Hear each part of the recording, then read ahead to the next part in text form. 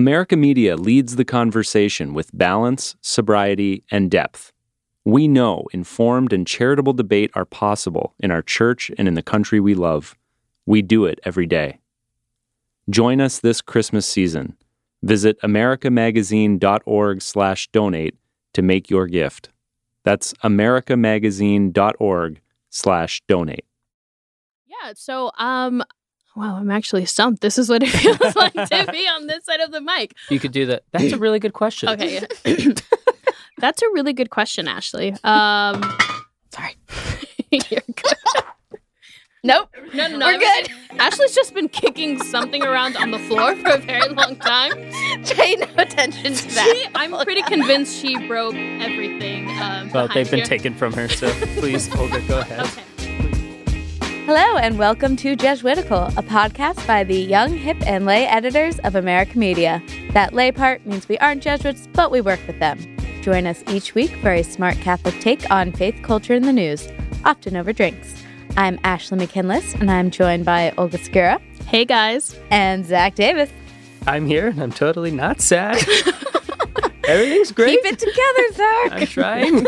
You have to tell everyone what's on tap first. Well, we are drinking champagne to celebrate all that we have accomplished together as a trio. Yes, it's a complicated celebration, though. Yeah, a lot of feelings. A lot of feelings. We started in a broom closet at our old workplace after hours when no one trusted us, and now we have a really fancy studio. So, and that's why we got some fancy champagne too. All right, gonna pop that for us? Yes. Actually, should I back up? Olga should talk about who the guest is. Oh, yeah. Who are we talking to this week, Olga? So the guest this week is me. Yay! So since I announced last week that I would be leaving America Media and Jesuitical, we decided that it would only be fair to give our listeners a proper farewell. So you guys are going to be interviewing me this week. Yes, and because we love you so much, and because we know our listeners love you so much, we are dedicating this entire episode to Olga. There will be no signs of the times. There will be no consolations and desolations. Those are kind of embedded in the whole thing.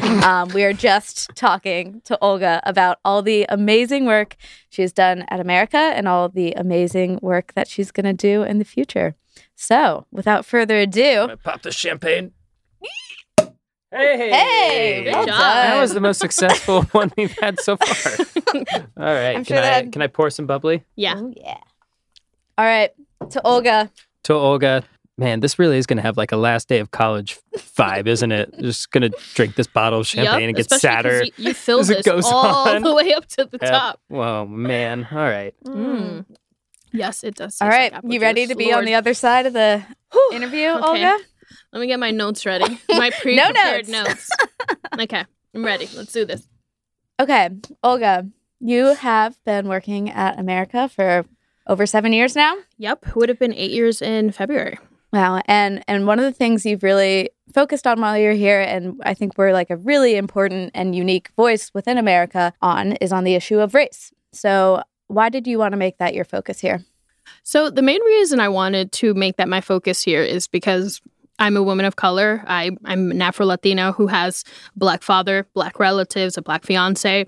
And I really just wanted to make sure that the experiences that we had every day, the issues that concerned us every day, that we were talking about at the family table, or that my fiance and I have talked about when we decide whether or not we want to have kids, I wanted to see those experiences represented. And I wanted to show our readers what it's like to be a Catholic of color. So I really wanted to prioritize that my time here. Yeah, and I feel like you not only brought that experience, yourself personally, but you also reached out to a wide, diverse range of authors that maybe the magazine wouldn't have found in the past. Could you talk about who some of your favorite writers that you've gotten to work with here have been? Yeah, so I also work as an associate editor here, and I do a lot of work with our culture department. So I solicit a lot of pieces for that department. My favorites have been Joy Childs, who wrote about the rise of Black women in television, especially in the time of Shonda Rhimes.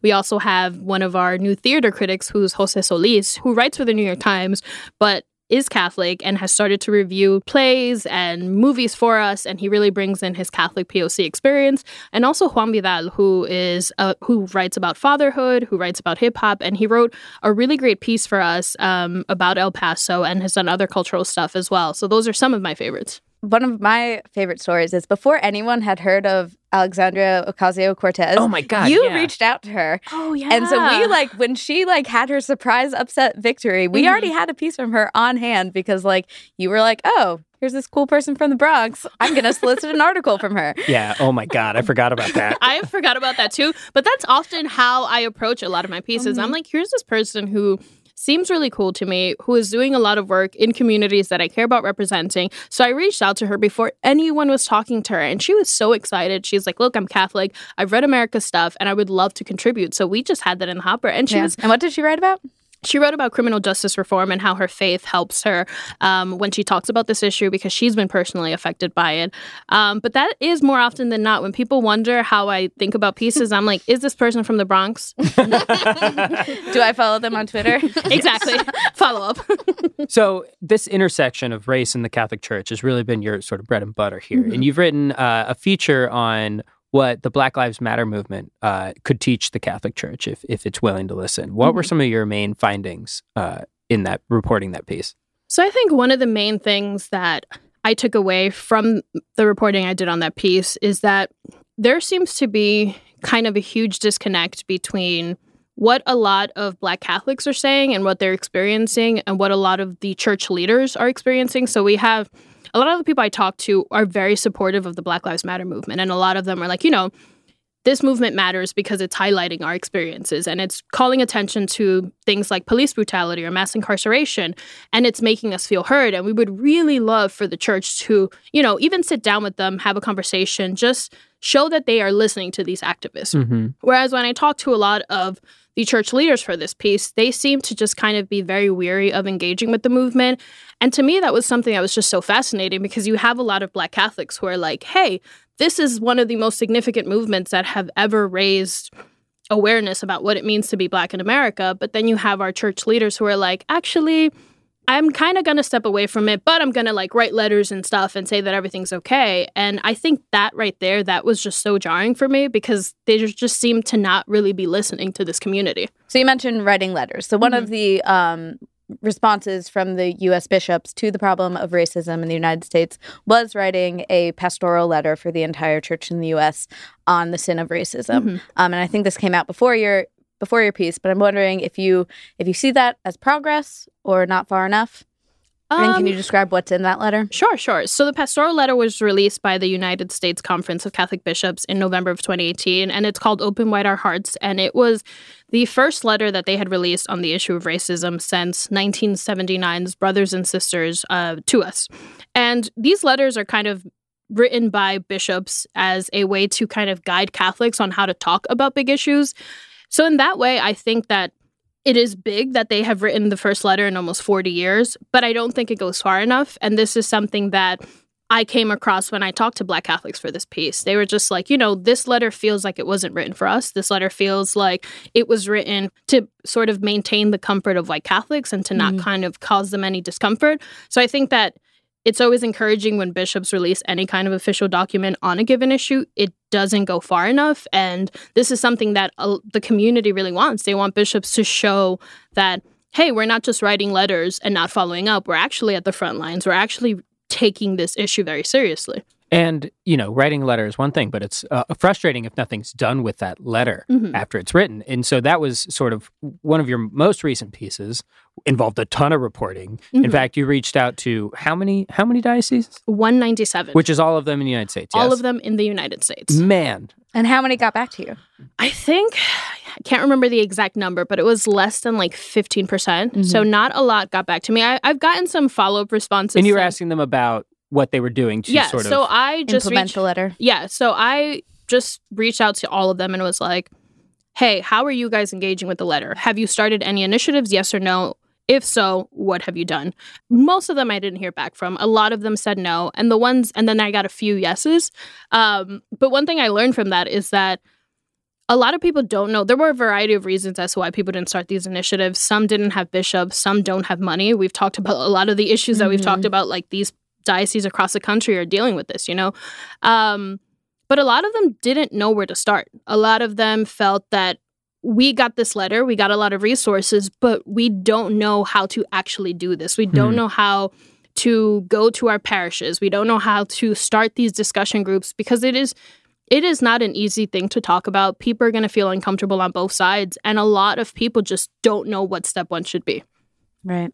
So how do you plan on continuing reporting on this topic after you leave us at America? So I will actually be working on a book that's due. I actually don't know if I've ever mentioned it on the podcast, but I have a book manuscript that's due in June, and it's going to just flesh out more deeply what I talked about in my Black Lives Matter article and just what the church can learn from this movement and how it can use this movement to show Black Catholics that it really takes the issue of racism seriously. So I plan on finishing that book, and hopefully listeners will enjoy it and buy it when it comes out in 2021. But I just want to keep on reporting, whether it's for America or other publications. Who are some of the other voices that have been inspiring to you in this space? You've mentioned that, maybe not such inspiring work happening in parishes at the diocese level, but I imagine there are other people who care about this and are trying to change the church. Oh, yeah, for sure. I just want to correct myself from earlier. There is a lot of amazing work happening at the local level. I think that there are people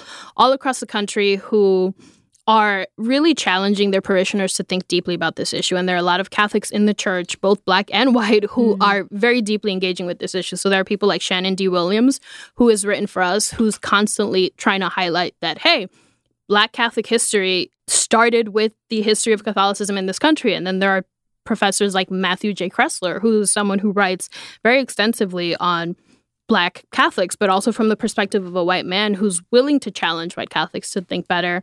And then there are theologians like Father Brian Massengill, who's at Fordham, who is not as well known as, say, someone like Jim Martin, but is thinking about this issue very critically and is challenging his students to do the same.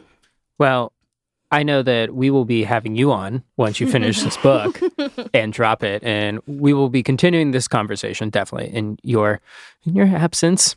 But maybe we could pivot a little bit to looking back on your time with Jesuitical specifically. Yeah, let's do it. So if we could go way back to the beginning when we say those famous words, we should have a podcast. What were some of your initial ideas or feelings towards the project? So initially, I didn't want to be left out, so I was very excited. I was like, okay, they're including me in this. But then... And this is in 2017. End of 2016 yeah, is when end we of started. 2016. That's when we started those we're in really our awful pilots. Old office on 56th Street. Yeah. No studio. No studio, that closet that you mentioned.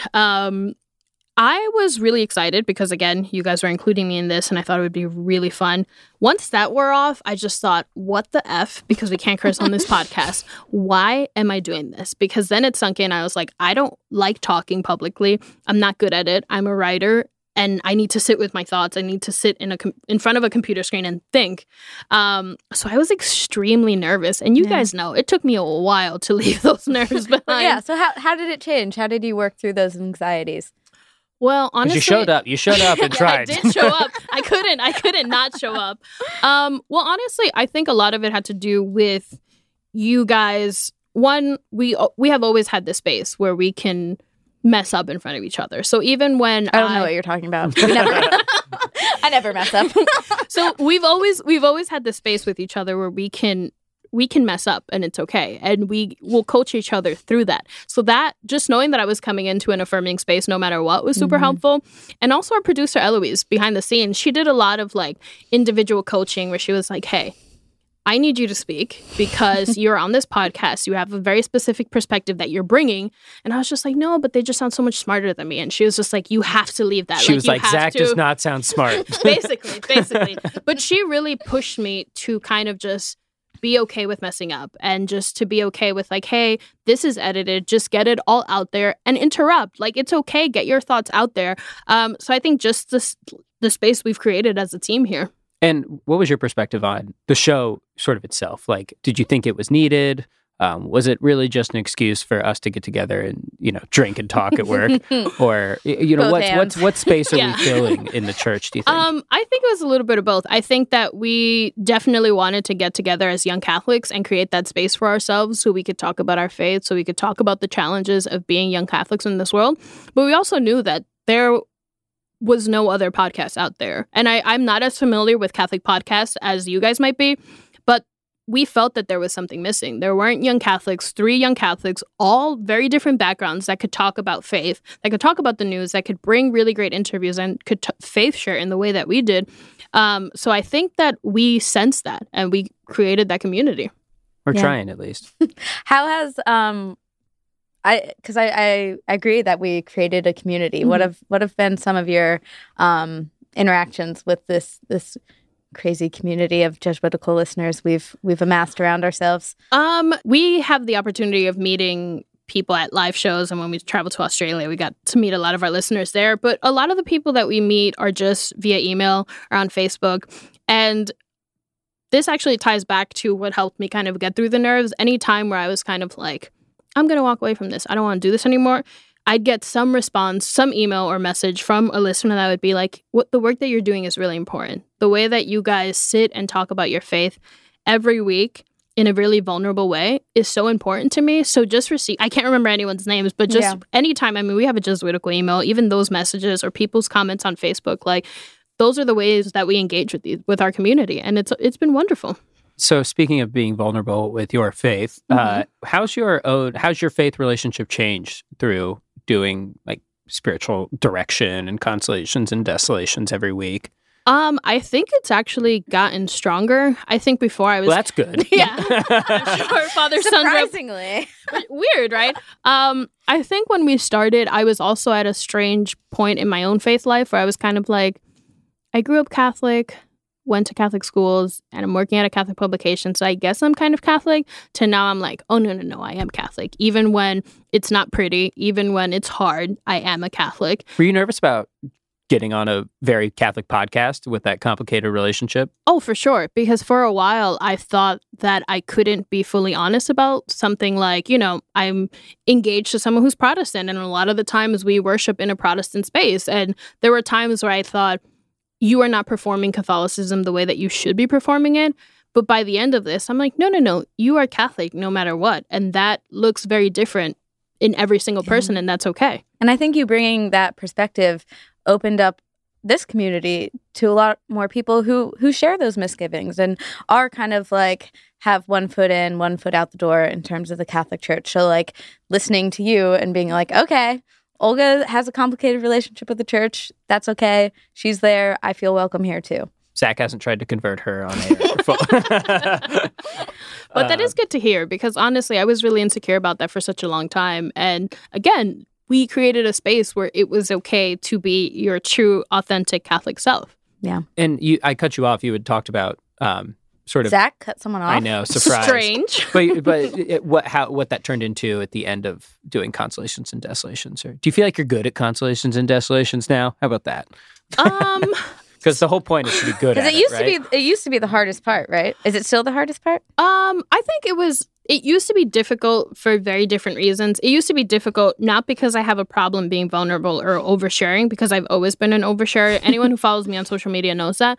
But using the right language, fully being able to see where God was working in my life, I think that is where now I'm able to sit with Father Sundrup's language and be like, okay, that's the evil spirit. Whereas 2 years ago, I'd be like, I'm not saying that on there. That's weird. So now I'm much more comfortable using that kind of rhetoric. Well, and it's one thing to feel it and sort of know it's there.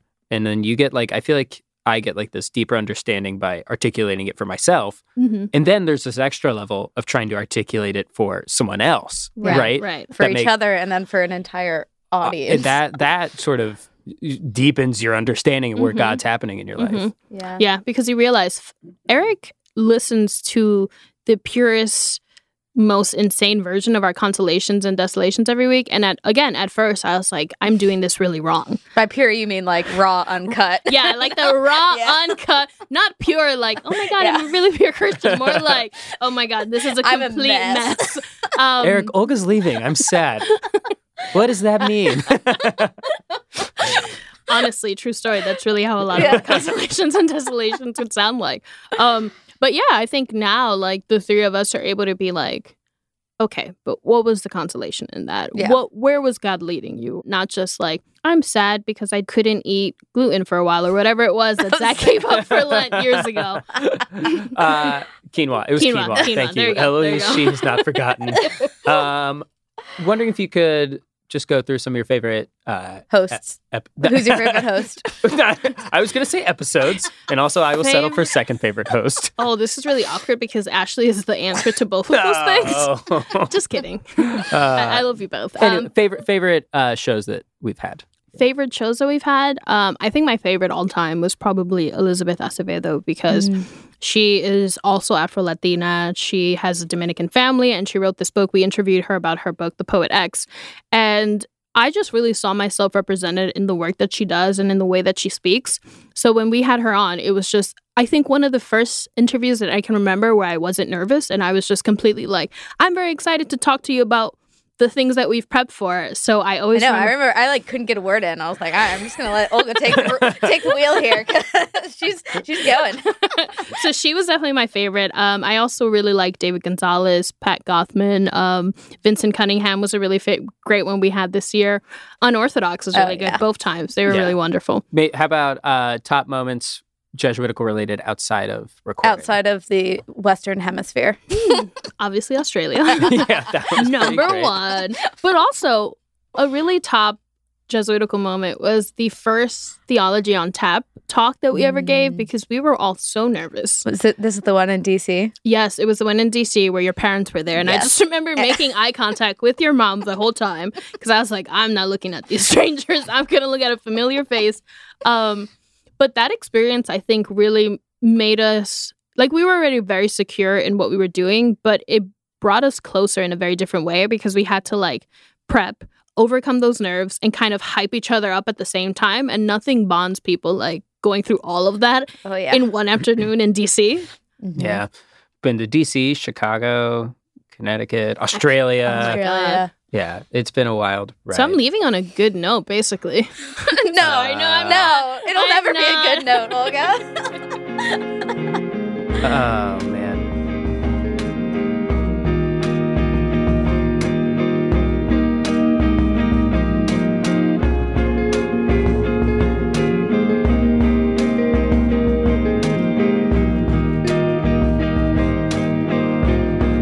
We're going to pivot real quick because we're not only losing Olga, this is just like rip my heart out, throw it on the ground. Our producer Eloise is also moving on from Jesuitical in America. And so this is our last episode with her too. So we wanted to just bring both of you on at the same time to kind of say goodbye that we love you. And Olga was just saying that Eloise used to be in our recording sessions with us. Like you were sitting next to us, right? I used to make eye contact with you the whole time instead of micromanaging in Google Docs. Yep. Right. And now you're a voice in our Disembodied headphones. voice. Yeah. No longer. Yeah, no longer. What am I going to do when I don't? I think you're going to make more outrageous jokes. I know. Who's going to tell him to be quiet? Because no one's going to be rolling their eyes at you. Yeah, and saying, that's it. Cut it out. Knock it off.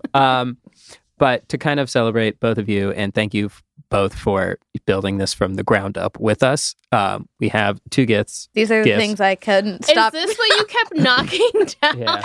Oh my. We have two Jesuitical flasks for you both. Oh, they're so cute. Yeah. Aren't they classy? They're so classy. So they're all white flasks with a silver etched in Jesuitical logo. Guys, these are really beautiful. Yeah, we hope you can use them as functional decorative pieces in your homes. Did Angela make these? No, we can I used Etsy. You said that like the proudest mom. Like, hey, I'm a designer. I use ETSY.com. Wait, so are these... Do we get the first ever Jesuitical flask? Yes. We've been talking about these flasks I know, for years. and we finally decided to make it happen. How do I open this? If you want to take the rest of the champagne, That's put it actually over there. That's exactly what I was going to do. This is a very thoughtful I'm going to make gift. a mess with this stuff. We will probably ask both of you to answer one final question that we ask all of our guests. That was weird. Olga normally says this part. If you could canonize anyone, Catholic or not, living or dead, fictional, non-fictional, on this podcast, not on this podcast, who would it be and why? Oh, I was not prepared for this question. I'm kidding. I'm just doing what every guest does. That's the version of, that's a really good question. Yeah. I'm not usually a guest, so I'm not prepared. Yeah, we really didn't give you any prep. I'm sorry. Do you want me to go first? Yes, I would love for you to go first. I guess if I could canonize anyone, it would be all of the activists of the Black Lives Matter movement. I've really been deep in the research for this book, and the more research that I do and the more I write on the movement, the more I really believe, like Oneida Estes Hicks, who was a guest on Jesuitical, says, it really is a Christ-like movement. So I'm going to canonize them on Jesuitical and get them one step closer. So the activists in the Black Lives Matter movement. Yep. Pray for us. God, we need it. Damn it. I took your answer, didn't I? I still don't really know what my answer is. I think I would canonize Peter, my fiance, because we've had a tough time in our lives lately, but he's been a model of kind of grace and strength and goodness. So, well, St. Peter, pray for us. St. Peter. Guys, we love you so much. We really do. For everything you've We love done. you both.